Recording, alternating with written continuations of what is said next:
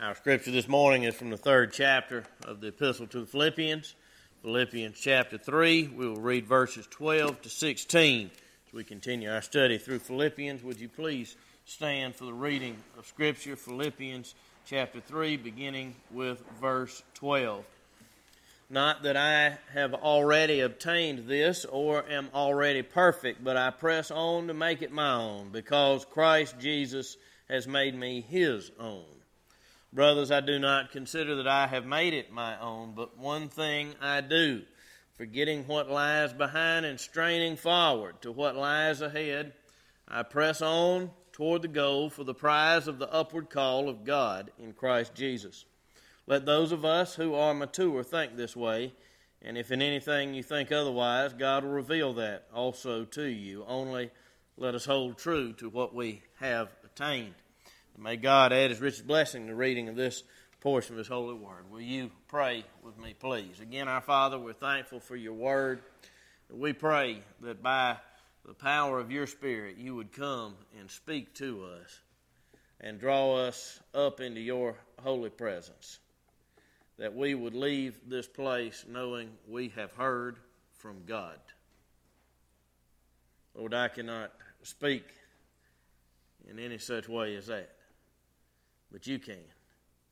And we pray that as you speak to us, that we would see the Lord Jesus Christ high and lifted up, that his sheep would hear his voice and follow him. So speak to us now. Drive away every hindrance, every opposing power, that we might hear your voice in spite of the inability and sin of the preacher. In Jesus' name and for Jesus' sake, amen. Be seated, please.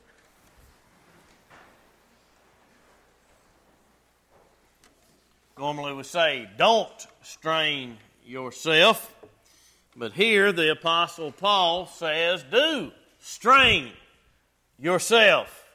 One thing I do, forgetting what lies behind and straining forward to what lies ahead, I press on toward the goal for the prize of the upward call of God in Christ Jesus. The Christian life is a working life. It requires effort. Paul sometimes compares the Christian life to the training and fighting of a soldier.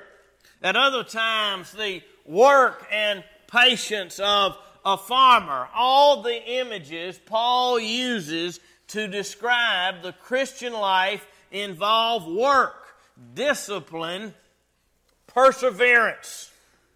And the passage before us is no different. Here, Paul describes the Christian life in athletic terms, a race.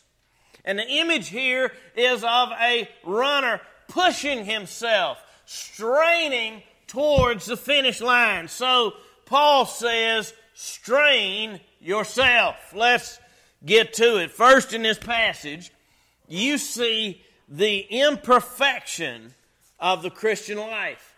The imperfection of the Christian life. Look at verse 12. Not that I have already obtained this or am already perfect.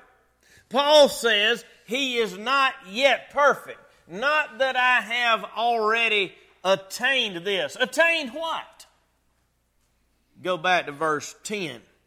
This is what Paul wants.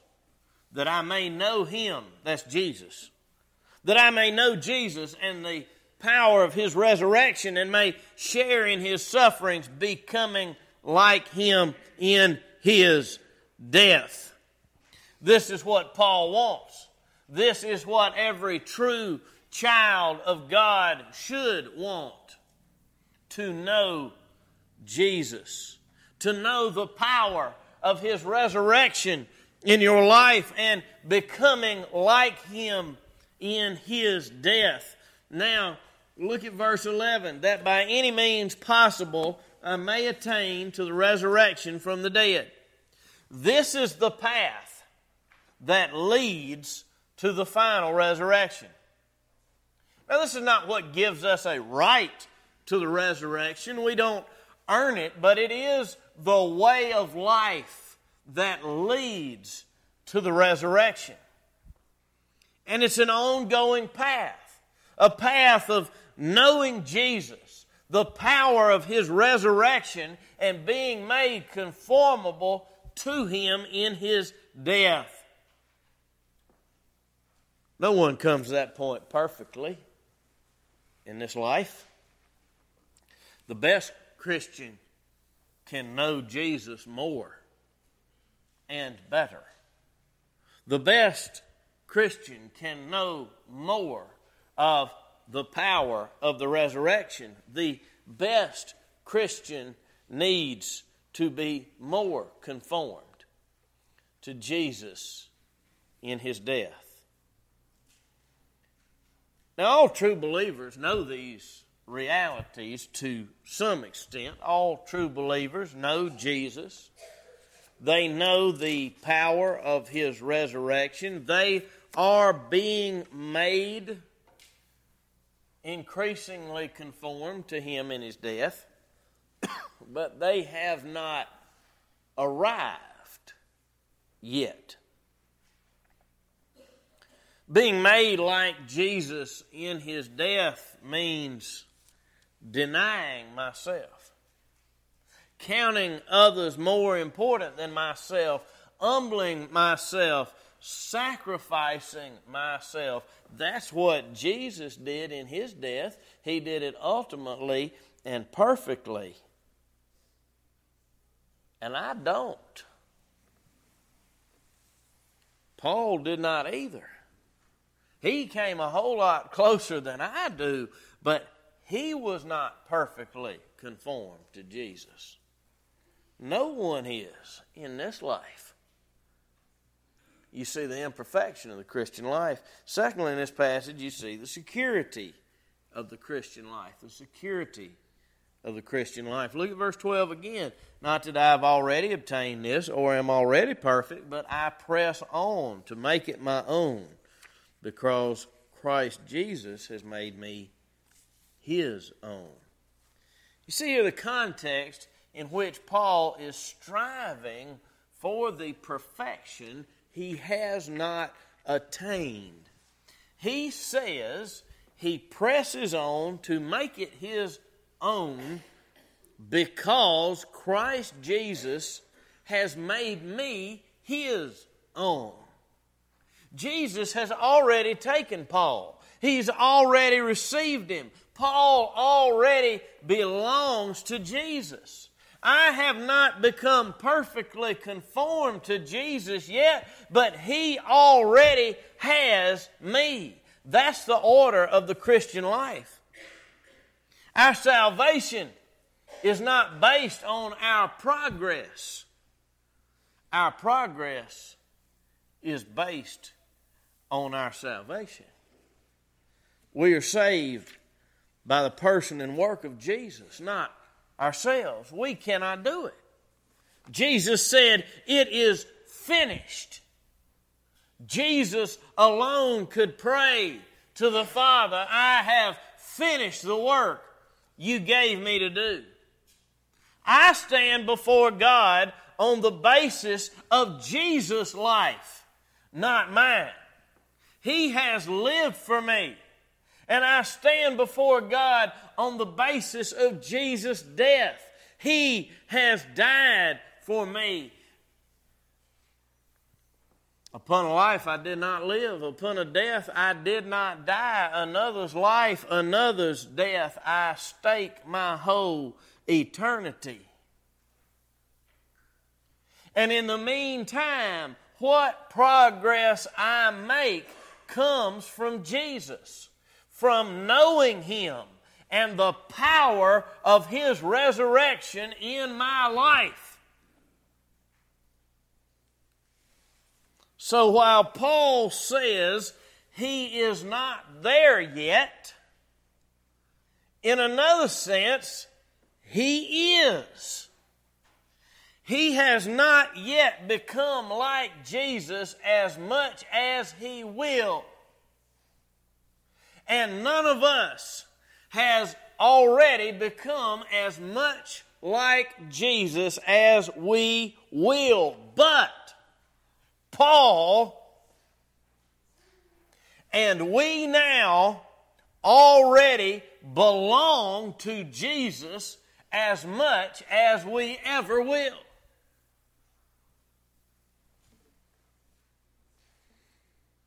We will be made perfect one day. But we will belong to Jesus on that day no more than we belong to Him now, if we are in Him by faith. That's the security of the Christian life. So you see the security, the imperfection of the Christian life, the security of the Christian life. Thirdly, in this passage, you see the work of the Christian life. Look at verse 13. Brothers, I do not consider that I have made it my own, but one thing I do, forgetting what lies behind and straining forward to what lies ahead, I press on toward the goal for the prize of the upward call of God in Christ Jesus. Now, Paul belongs to Jesus. He's safe. But that does not mean he's not doing anything. If you are sharing the gospel with someone and wondering, as you're trying to tell them about salvation in Jesus Christ, and you wonder, am I making any sense to them, or am I totally blowing this opportunity? One way you can usually tell if you are on the right track, presenting the gospel to them, usually if you do, they will interrupt and ask you, if what you're saying is true, why should I obey? Why should I try to do any better or live right, or some words to that effect? I've been asked that. And when I am asked that question, my usual practice is to say, I'm so glad you asked me that. It shows you're understanding the gospel message. See, someone could say to Paul, Jesus has already made you His own. He lived for you. He died for you. He rose again for you. It's done. You're set. Why concern yourself with all this work? We might say to Paul, it's all been done. Don't strain yourself, man. But Paul says, I do strain myself. I'm not working to be saved, but I'm working out my salvation. Now let's think about the work of the Christian life here. Here in verse 13, he first describes the direction of it. He says, forgetting what lies behind and straining forward. He's not resting on his laurels. You know, in the ancient world, the winner of a race was crowned with a laurel wreath. When someone is content with past success and no longer making the effort, say he's resting on his laurels. Paul is not resting on his past accomplishments. He is forgetting what lies behind and pressing on. You know, a simple, practical way to tell if you really know Jesus is you will be more overwhelmed with how far you have to go to be like Him than you will be proud of how far you've made it. If you're impressed with yourself, you're not close to Jesus. You know, if you went to the gym one afternoon to play basketball and Zion Williamson just happened to be there for some odd reason and he had on a pair of shoes that didn't explode, when you got home, you would not be saying, you should have seen me, honey. I was at the top of my game today. If you're in the presence of the top player in the nation and mostly impressed at how good you think you are, something is bad wrong. Paul is looking ahead, not behind. You look behind, you're looking at your own accomplishments or failures. You look ahead, you look into Jesus. That's the direction of the work. Paul also brings to our attention the discipline of the work. Twice in the passage, Paul says he presses on, and once he says he strains forward. It's work, it's discipline, it hurts.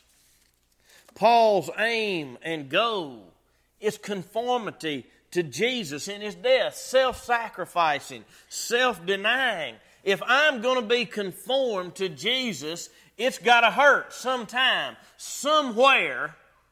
I am going to have to be broken and reset, because I, by nature, am headed in the opposite direction. I am selfish and narcissistic. Martin Luther said man's basic problem is that he's turned in on himself.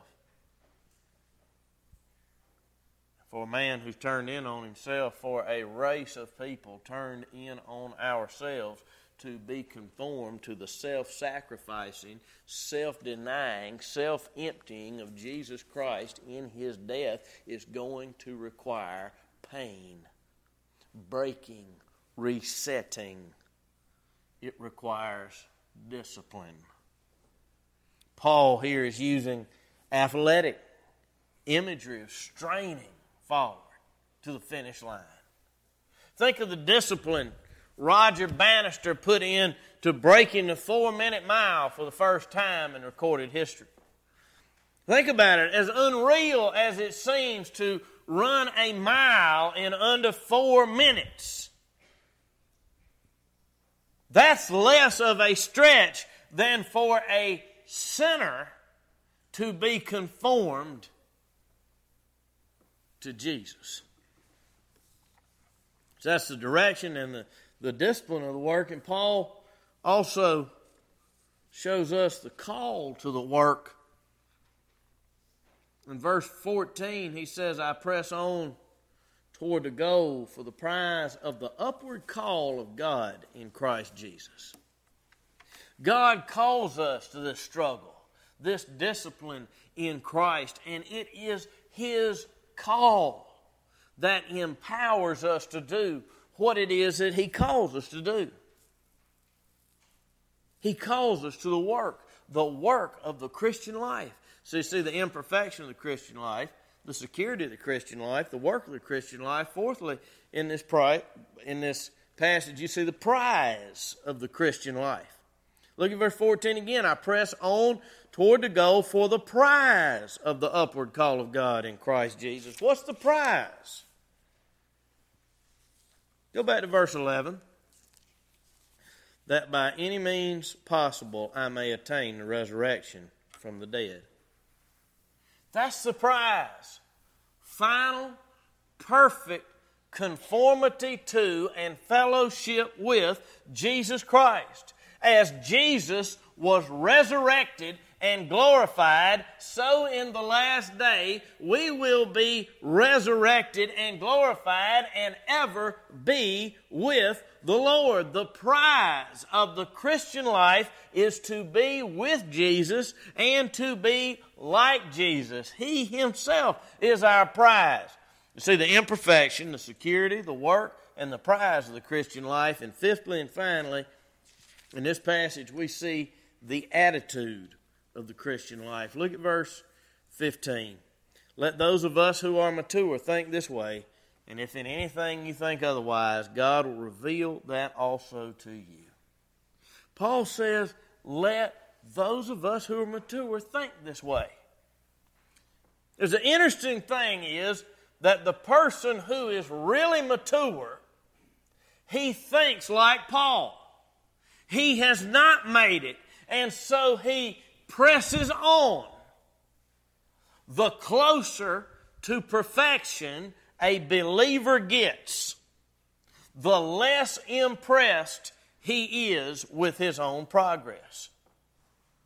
The closer to perfection a believer gets, the less impressed he is with his own progress.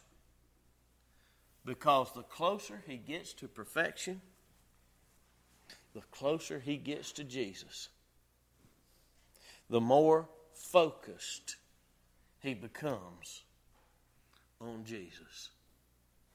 And the closer he gets to Jesus, the more he wants to strain. He himself is our prize, our crown of glory. In the name of the Father, and of the Son, and of the Holy Ghost. Amen.